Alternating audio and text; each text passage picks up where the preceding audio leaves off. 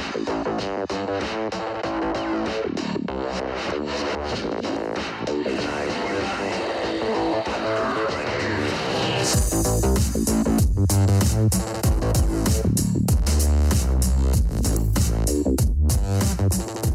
to the Online Fraudcast. I'm Karisse Hendrick.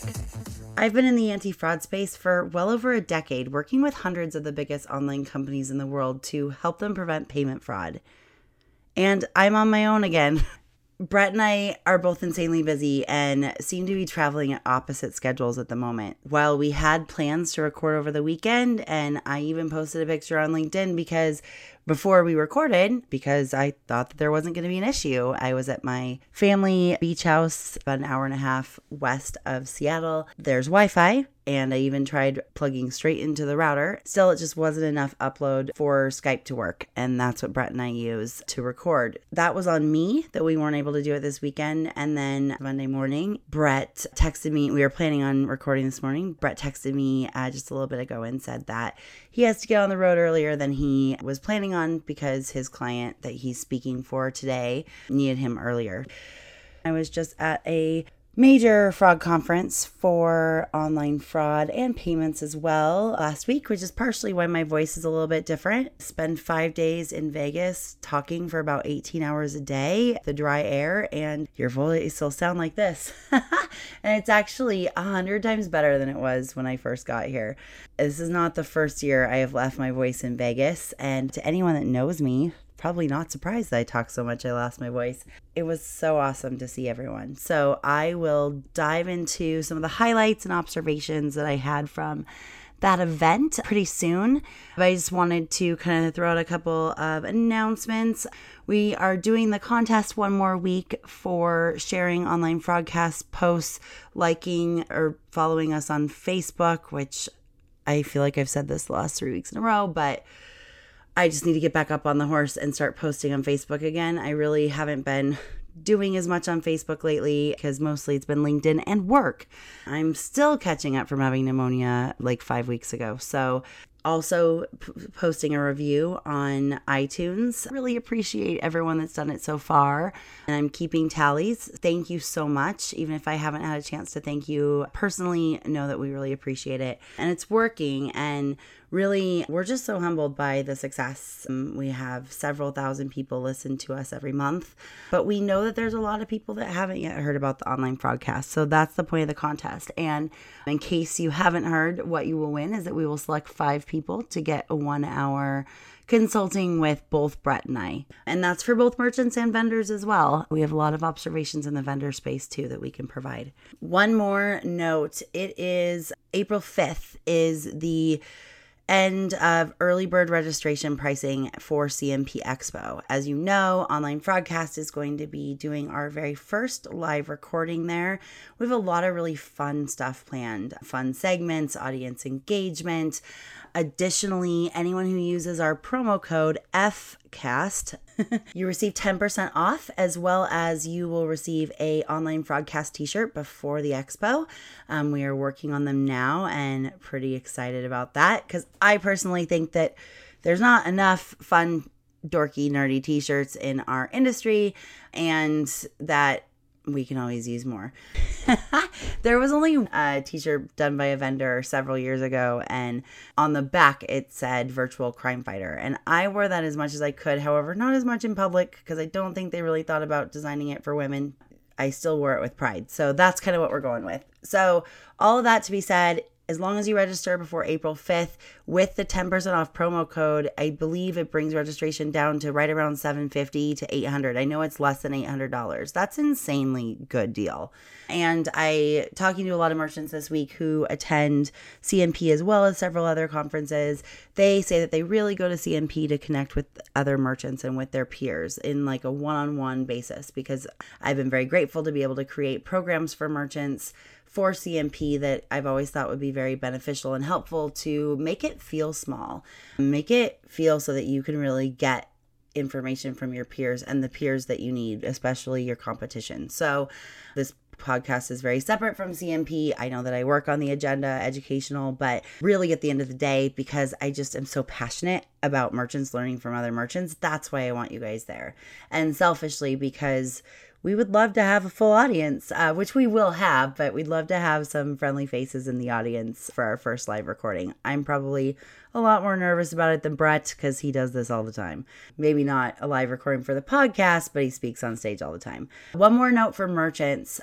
There's also a deal that if you contact me directly, I can loop you in on being able to buy 3 registrations and get 3 registrations free.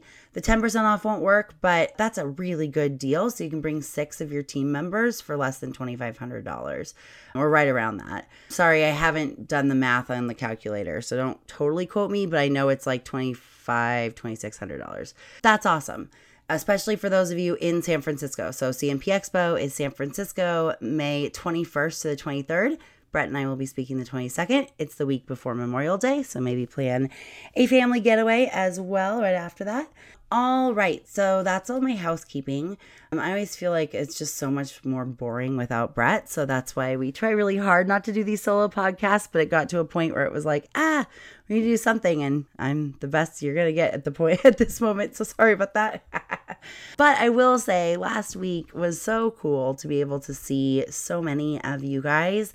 I'm not going to name names because you know I don't do that. You know who you are, who I got to speak with, and there were a lot of people I didn't get to see, and that was a big bummer. But you know, when you have 1,600 people in a small space, it's kind of hard to find everybody. So actually, it was kind of a big space, but it's kind of hard to find everyone. So, and I never ever get to talk to anyone as long as I want to, right? Like I would love to just sit down with each and every person there for an hour and find out like what's going on, how can I help, what do you need most, and all that other stuff. And I gotta have a lot of that, but never as much as I want.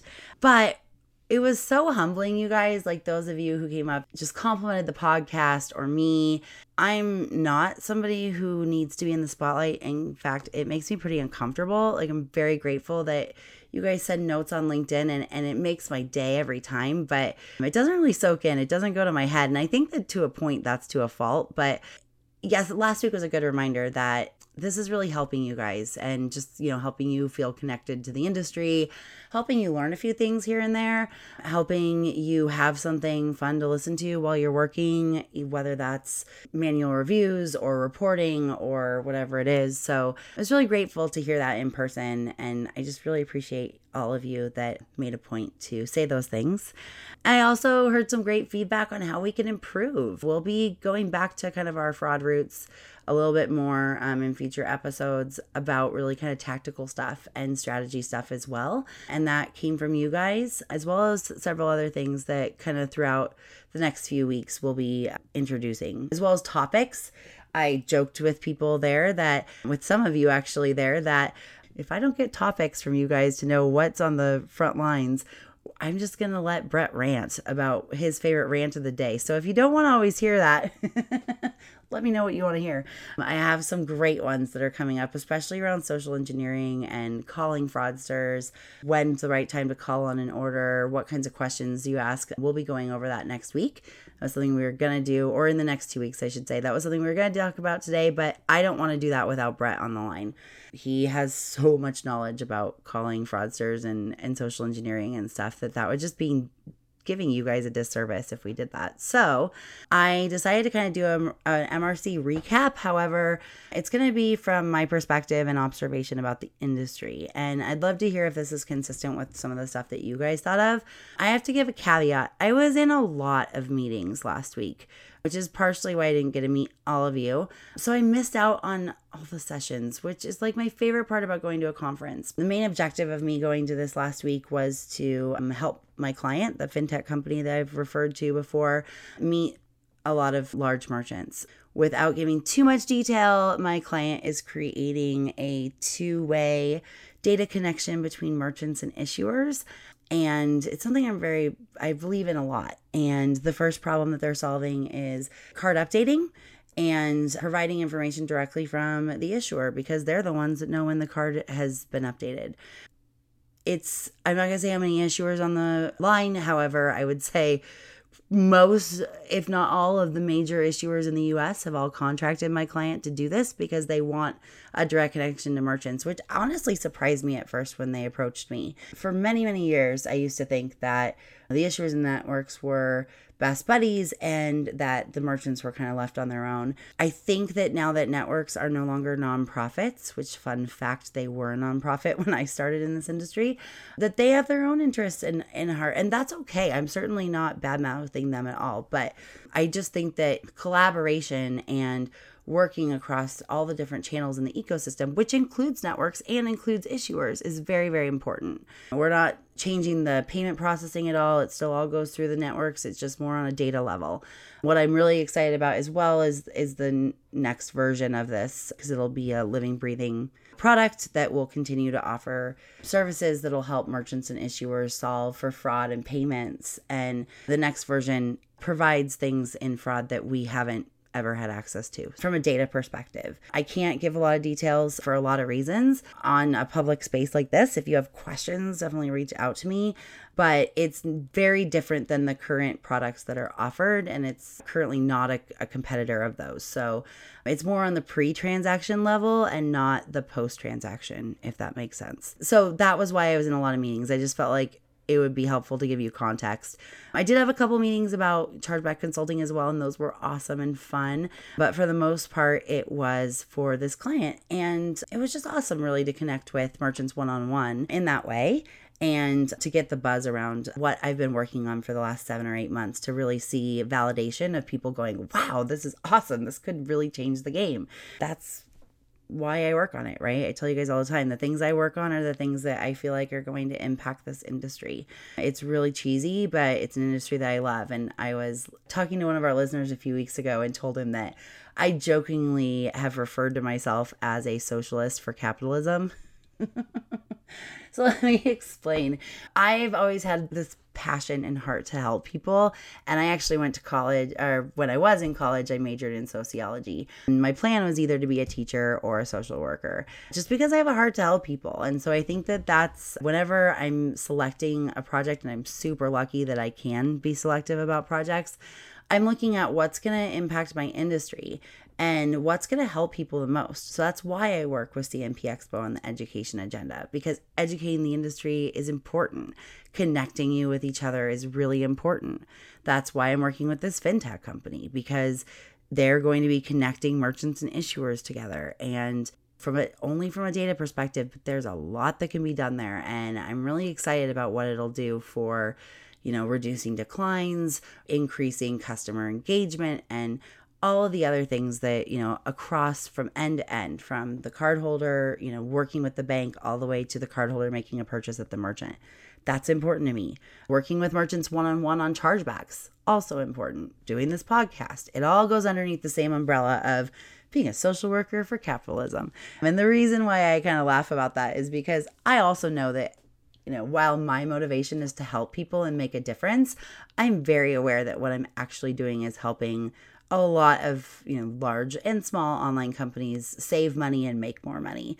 And that's okay. That's, I live in a capitalist country, but doing it in a smart way that really keeps the customer in mind and isn't taking advantage of the customer, I think is important. So all of that to say, that's why I'm working with them. But it was really interesting to me. I'm starting to see a pattern in this industry where we're not the only ones working on or realizing, I shouldn't say, it's very different. Everyone's taking a look at it in a very different way and different services and things like that. But I'm starting to see a pattern and a trend of other entities in the space realizing that issuers and merchants should be connected with each other.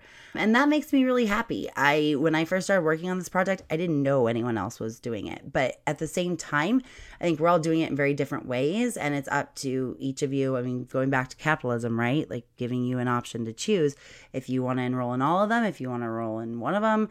They're all doing it in a different way and they're with different entities. But I think if you look at the last couple huge acquisitions in the last 2 weeks, that's where the industry is headed, right? So we saw MasterCard purchase Ethica. Ethica does work directly with issuers, but in a post-transaction basis. MasterCard works with both issuers and merchants in all phases of the ecosystem. So I would imagine, and I've seen some indications of that in the public space, that they are headed in a way of continuing to evolve that relationship between merchants and issuers in the way that they've been doing. And additionally, FIS purchased WorldPay for $43 billion last week. I never thought that we'd come to a spot in our industry where it was like sexy to invest in these companies, or acquire them. But it's awesome. But it's also, consolidation can cause some other issues as well, but I'm not going to go down that path. But I think that it's important to notice that, FIS is our issuing entity more or less, and WorldPay has been an acquiring entity more or less. So you combine the two and you're now seeing end to end all that data. I can't begin to suspect what all is going to happen with that. I just wanted to point out the fact that I'm just seeing a pattern that some of these acquisitions are along the same tracks as what I'm working on with this company, this client of mine as well. And I hope that that's exciting to you guys, that finally, after years and years and years of saying, I want to work with issuers, and how come only the biggest companies in the world get to pick up the phone and call them on declines or fraud issues or chargebacks or anything like that, there's finally some movement in that direction in more than one way.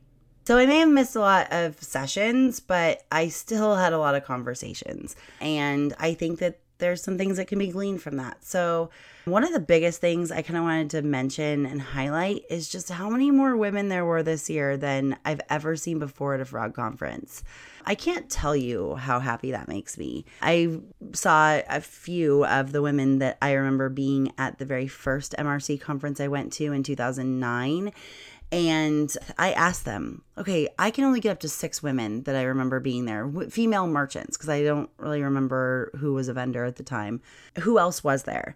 And between 4 of us, I think 3 I had the conversation with 3 of them and then me. Yeah. So 4 of us, we got up to 8 names total of female merchants that we remembered being there.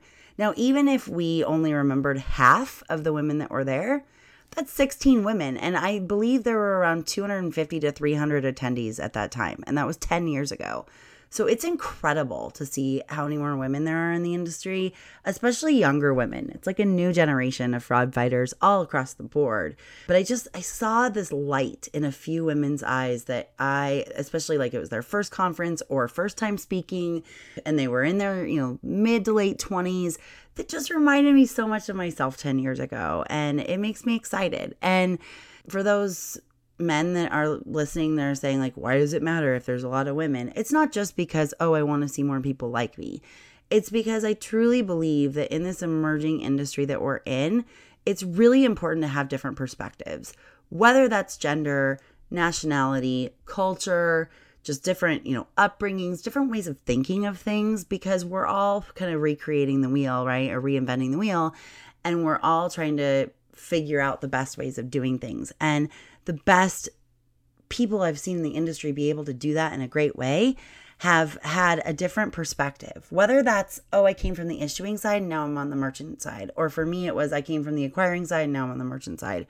Or it's just, I'm a female and I think about things differently than a male, or whatever it is.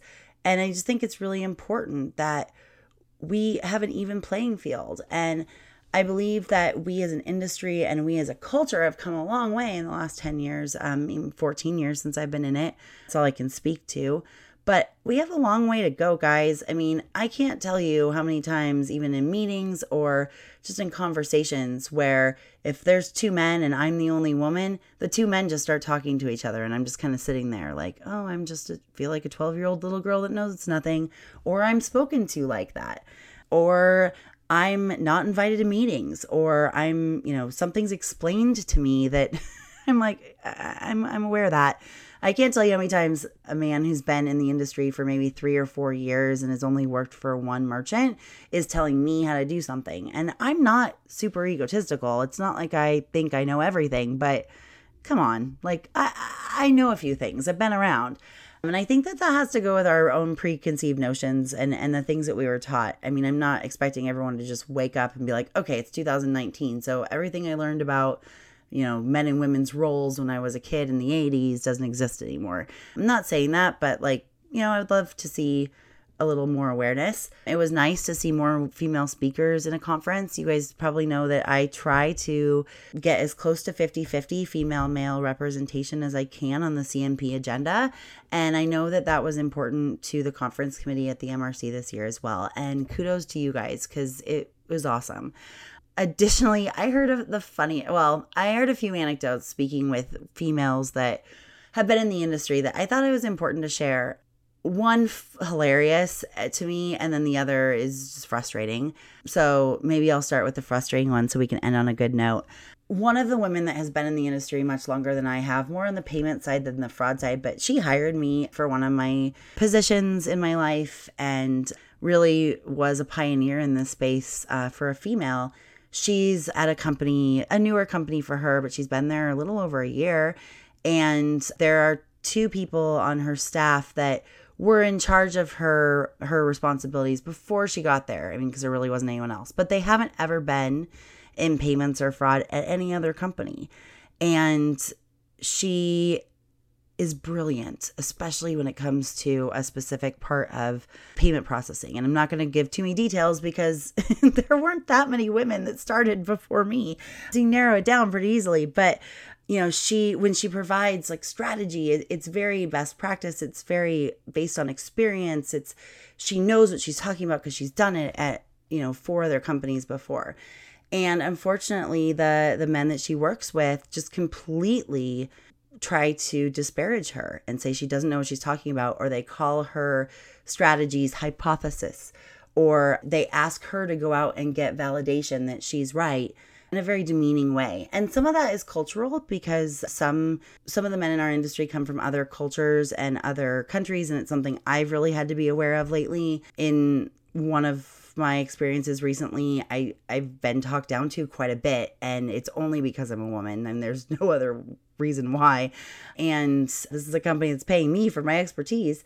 And I just have to remind myself, okay, they were born in a different country and females have different roles there. And so I have to, that doesn't mean I'm giving them a full pass. It just gives me some perspective that it's not just me and that this is deeper than, just a conversation. So I know that that's a factor, but it's just messing with her head, because not only that, but she's having the stereotypical situation where she'll say something in a meeting and then 5 minutes later, one of the men will say something in the meeting and everyone will be like, oh, that's a great idea. And she's like, I literally just said that. I know that women listening are like, yes, preach. And men are like, that doesn't really happen, but it does. I've even had very well-known men in our industry or in adjacent industries be extremely inappropriate with me to the point where I felt really uncomfortable, especially at conferences when alcohol is involved.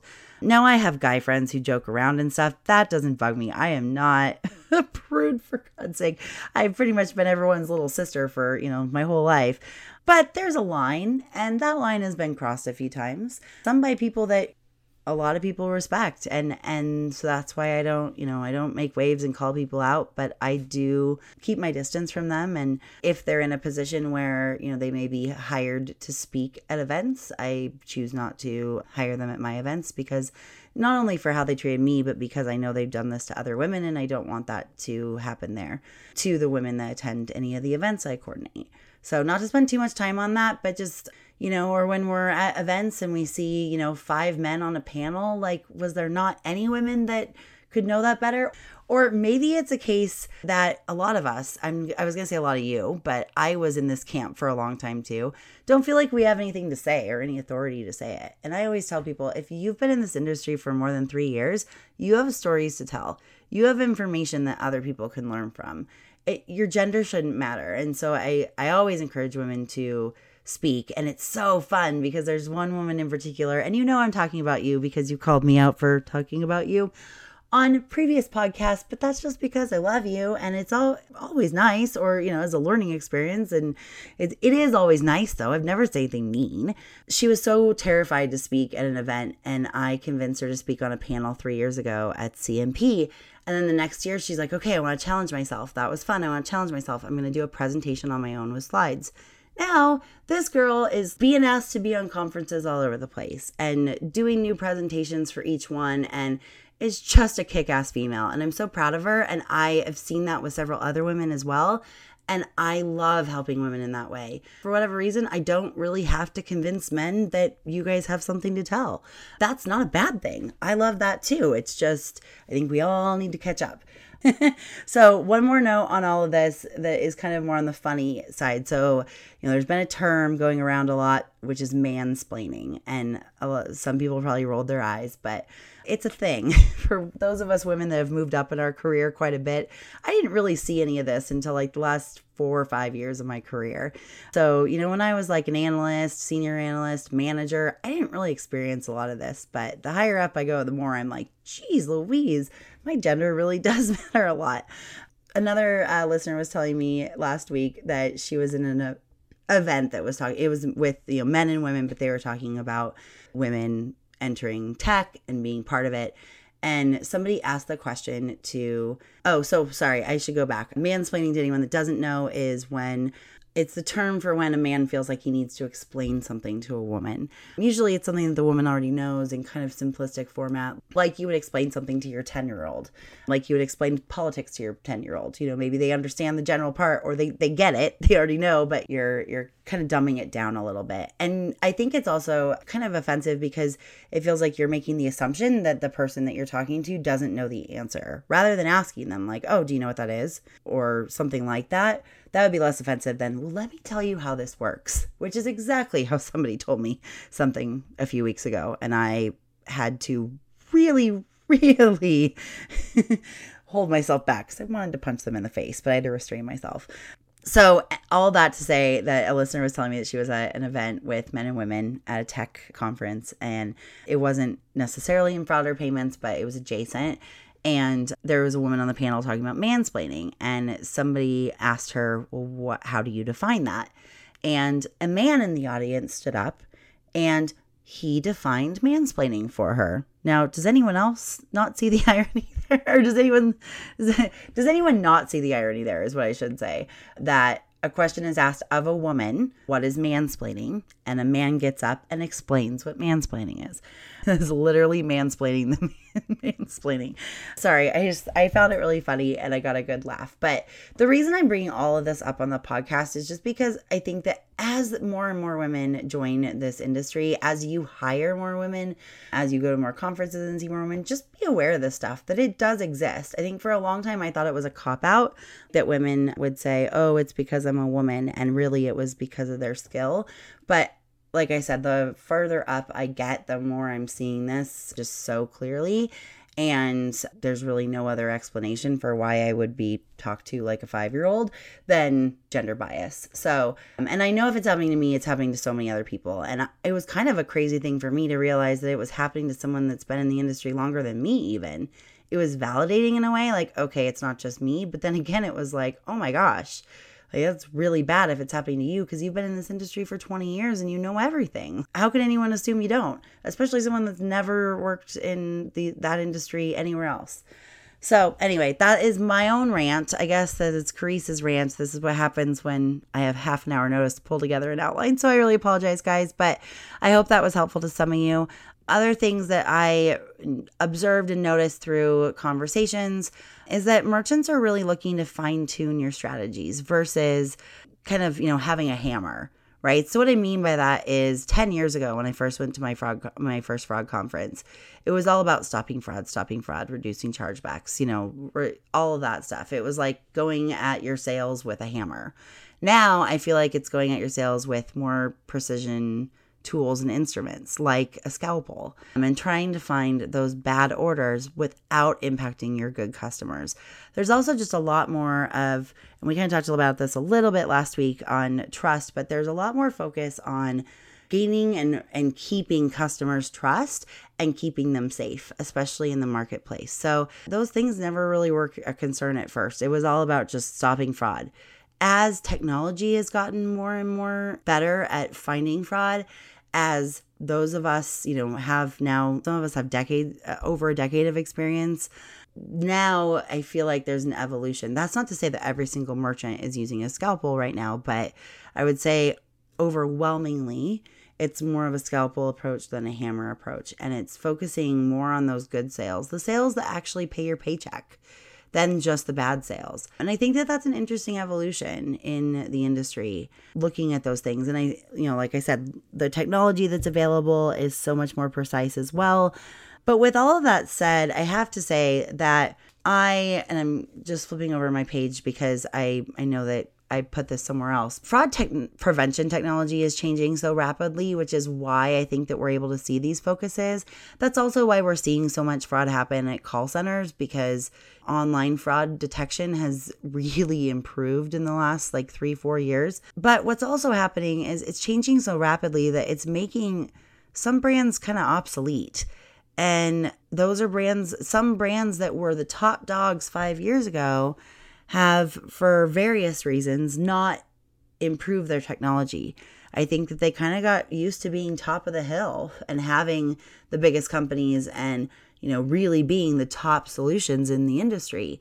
And they may not be improving as rapidly as the new technology coming on board. So I think that a few things out of that. One is, if you're using fraud technology that you used 3, 4, 5, 6, 7 years ago, it might be a good idea. Okay, it is a good idea to see what else is out there, see what new solutions there are. And that's not to say that every single fraud provider that was around 5 years ago is obsolete. I am not saying that at all. What I am saying is that there are a few that I've noticed that are not providing as much results as their competitors. And that's because fraudsters have really adapted to rules-based technology. They've adapted to a lot of the fraud solutions that were out 5 years ago. Just like the tools that I saw being at the top 5 years ago are now not really offering as much. Not all of them are offering as much.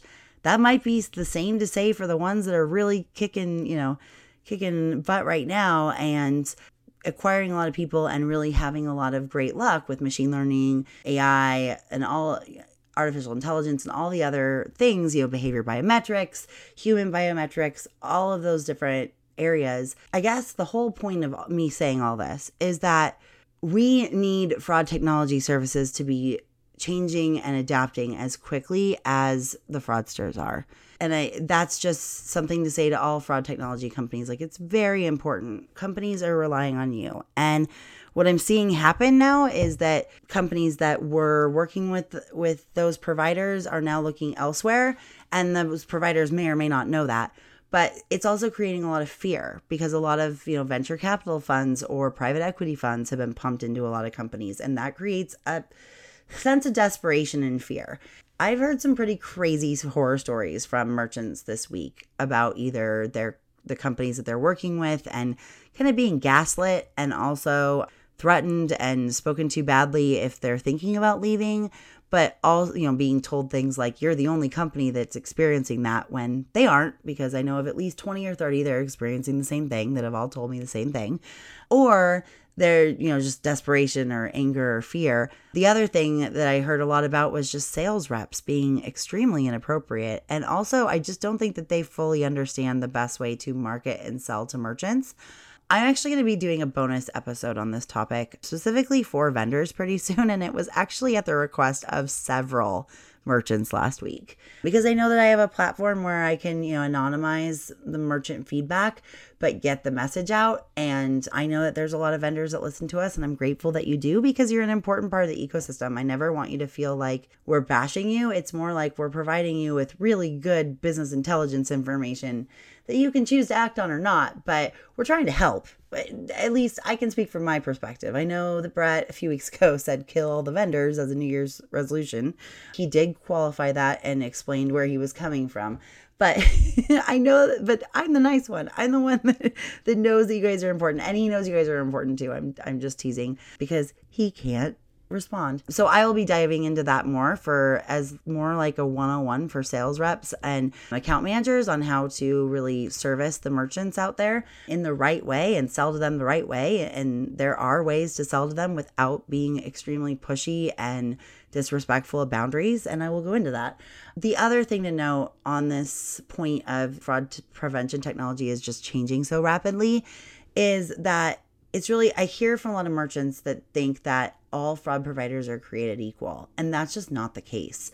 Each fraud provider, I believe, is better at providing their services for specific verticals. I don't think that there's any provider that is the best for every single vertical out there, or price point, or business model, or any of those other things. A recurring digital goods company is going to have completely different needs than a single transaction physical goods company.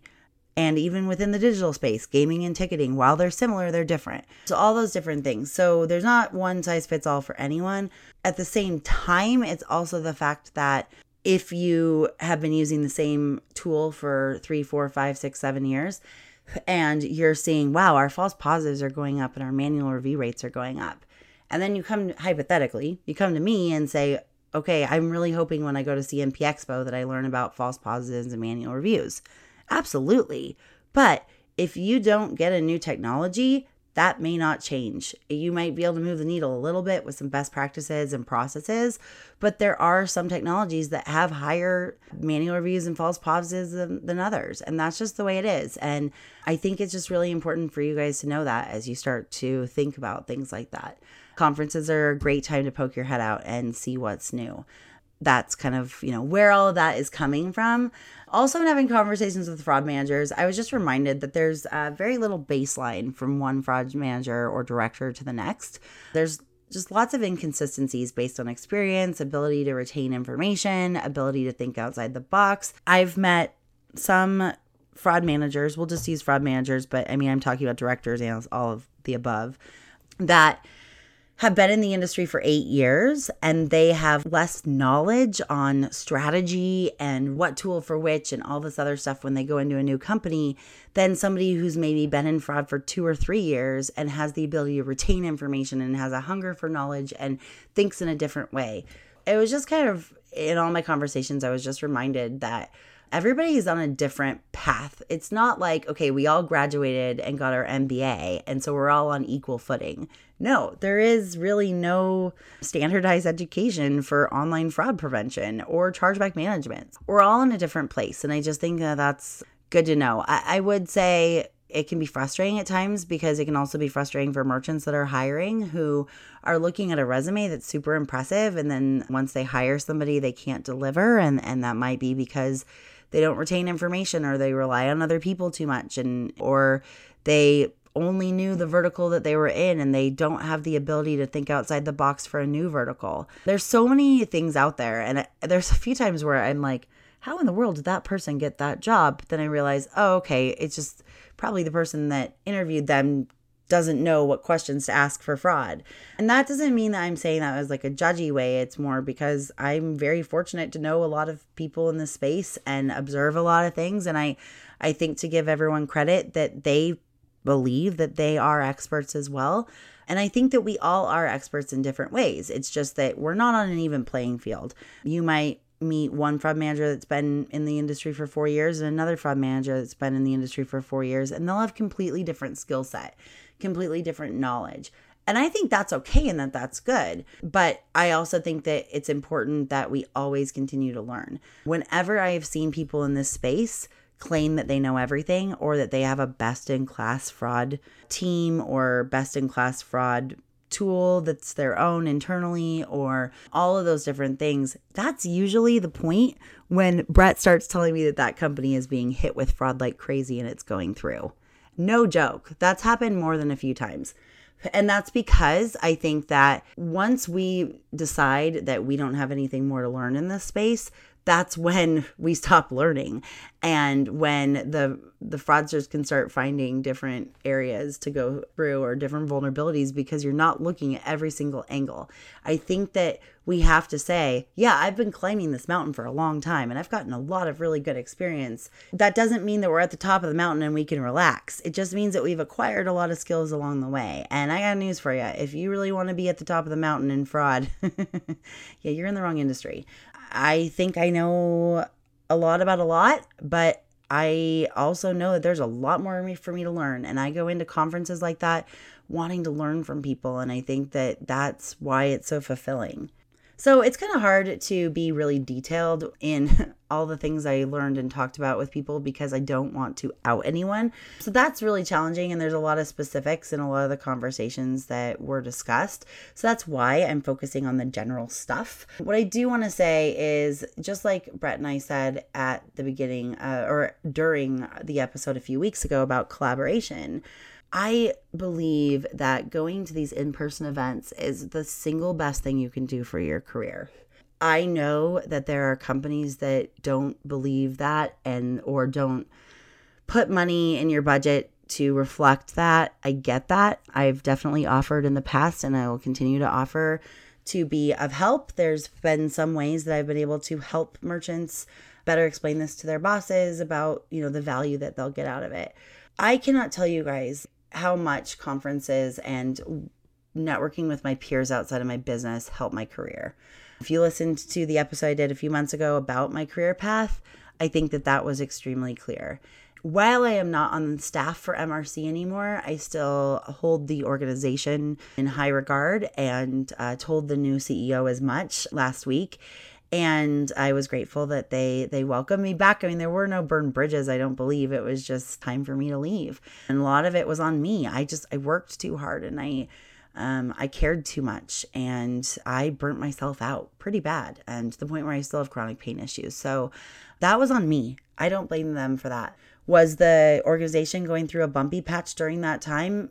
Yeah, but what organization doesn't? That was aside from anything else. The reason I'm saying all that is because when I looked at the conference last week and I looked back on my career, I could not have even close to the career I have now if it weren't for that organization. And I believe very similar with CMP. It was just later in my career after I had because CMP was created after MRC. And MRC is about to have their 20th anniversary. I was talking to a couple of the founders last week, and it's crazy to think about. And I was involved in the MRC a little bit before I attended my first conference, but I basically had to pay for half of my way there to go to my very first conference, but it was worth it. So, I was involved before, so I knew a lot of the people, but I just hadn't been to a conference until 2009. I had a lot of sentimental moments, and I'm sure if you looked at my LinkedIn the last few weeks, you can tell that March is a sentimental month for me. I didn't even share the fact that it's been 11 years. Last week, it was 11 years that I moved to Seattle to be with my then long-distance boyfriend, and we've now been married 9 years and been together 13. So March is just a sentimental month for me. But a lot of it has to do with MRC event being that in March as well. 10 years ago this year, I attended my first Frog conference. 9 years ago this year, and this month, I spoke at my very first conference. 8 years ago this month, I did my very first training session where I worked with another merchant at the time to create a 4-hour training session on chargebacks. And it was so popular, it got done twice, and it's still been repurposed for the last several years. So lots and lots of sentiment. But really, I looked back and was like, wow, if this organization wouldn't have been created, think of how many of us wouldn't have the careers that we have. But even if you can't go to MRC, because I know it's expensive, or if you can't be a member all year or whatever it is, like there are other opportunities. There's CMP Expo. There's the Merchant Acquirers Group, which I attended their event 3 weeks ago. I said the MAG conference. I guess a few of you heard the MAGA conference. Let me just assure you, it was definitely the MAG conference. Merchant Acquirers Group. They were traditionally started by gas stations and in-person companies. There are a lot more online channels and online issues being discussed. I would say that primarily a lot of the attendees were companies that were retailers or weren't digital first companies. So they weren't just online companies, though there were a couple. That was a great, well-done conference as well. And then the other one that I know of is Payments Ed Group. Payments Ed Forum, I guess. And that's in August. Also, it will be in San Francisco this year. The way I look at it, you can go to learn about fraud and payments in May in San Francisco and see springtime there. And then you can go in August and see summer and learn mostly about payments and a little bit of fraud. So those are the 4 conferences that I know the most online merchants attend. There are definitely other ones. There are regional events. I will be working on some regional events with a company after the CMP Expo. So I'm excited about that. Get engaged, guys. I just can't tell you how good it's going to be for you, for your career, for everything. And I hope that those of you that I met last week, that this was your first, MRC, or, even your several, that you agree with me. And I know you do, because we've talked about it. Just keep being engaged. It's really important, especially as those of you who are trying to dig themselves out of your inbox for missing a week. It was worth it. It was important, even if that means that, your liver is a little sore. I actually was really good this year. I have gone to my share of parties at nightclubs in Vegas for this event. And so I was like, I'm going to be in my bed by 11 o'clock, which never happened. I was very graciously asked if I wanted to go on a helicopter ride by a good friend of mine who has been in the industry a long time. He used to work for StubHub, and now he works for MasterCard and NuData. And he sent me a text about an hour before the shuttle left and was like, you want to go on a helicopter? I'm like, sure. And it was awesome, because usually, because I don't work for like a big merchant name, I don't usually get invited to those, and I don't expect to. But it was very sweet of them that they had somebody drop out and they invited me. And it was something that I was terrified to do, but I think because I didn't want to be a wuss in front of a bunch of people that either listen to the podcast or have known me for a long time, I just sucked it up. I mean, the champagne right before didn't hurt. And there's a few ladies that know that we cheersed and then chugged it so it would work a little faster right before we got in the helicopter. That helped. And it was really fun, and that was really nice. It was like the only main fun event that I did all week. To me, talking about fraud and payments is fun, so I'm just not your usual person, I know. Okay, so I have once again talked for almost an hour all by myself. I believe that Brett will be on the podcast next week. If not, I'll be interviewing somebody. I have a few fun interviews lined up. And if you're a merchant and you want to be interviewed on the podcast, let me know. We would love to highlight you and your experience on here. I know a lot of your companies won't let you, but those of you that will, I'm happy to talk about it.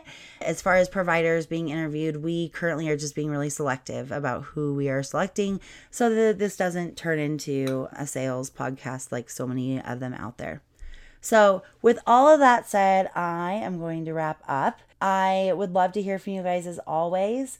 We really appreciate you guys listening and hanging in there with us when both of us aren't on the podcast and all of that. We always have more things to talk about, so we hope that you subscribe so you're alerted to the next episode of the Online Fraudcast. Please tell your friends and rate and review where you can. Share those posts this week. Every time you share something, it gets counted as an entry, and we have other things coming up as well, but that was one that we wanted to do to kick off, and we really appreciate it. We want to hear, like I've said, I think like 3 times on this episode, I want to hear what you want to know. If there's ever a question you don't have the answer to, let me know. I might answer for you right away, or I might answer it on the podcast. Both have happened. But you can find us on Facebook, on our website, www.onlinefraudcast.com, or find us individually on LinkedIn. Until next time, stay informed, stay vigilant, and stay secure.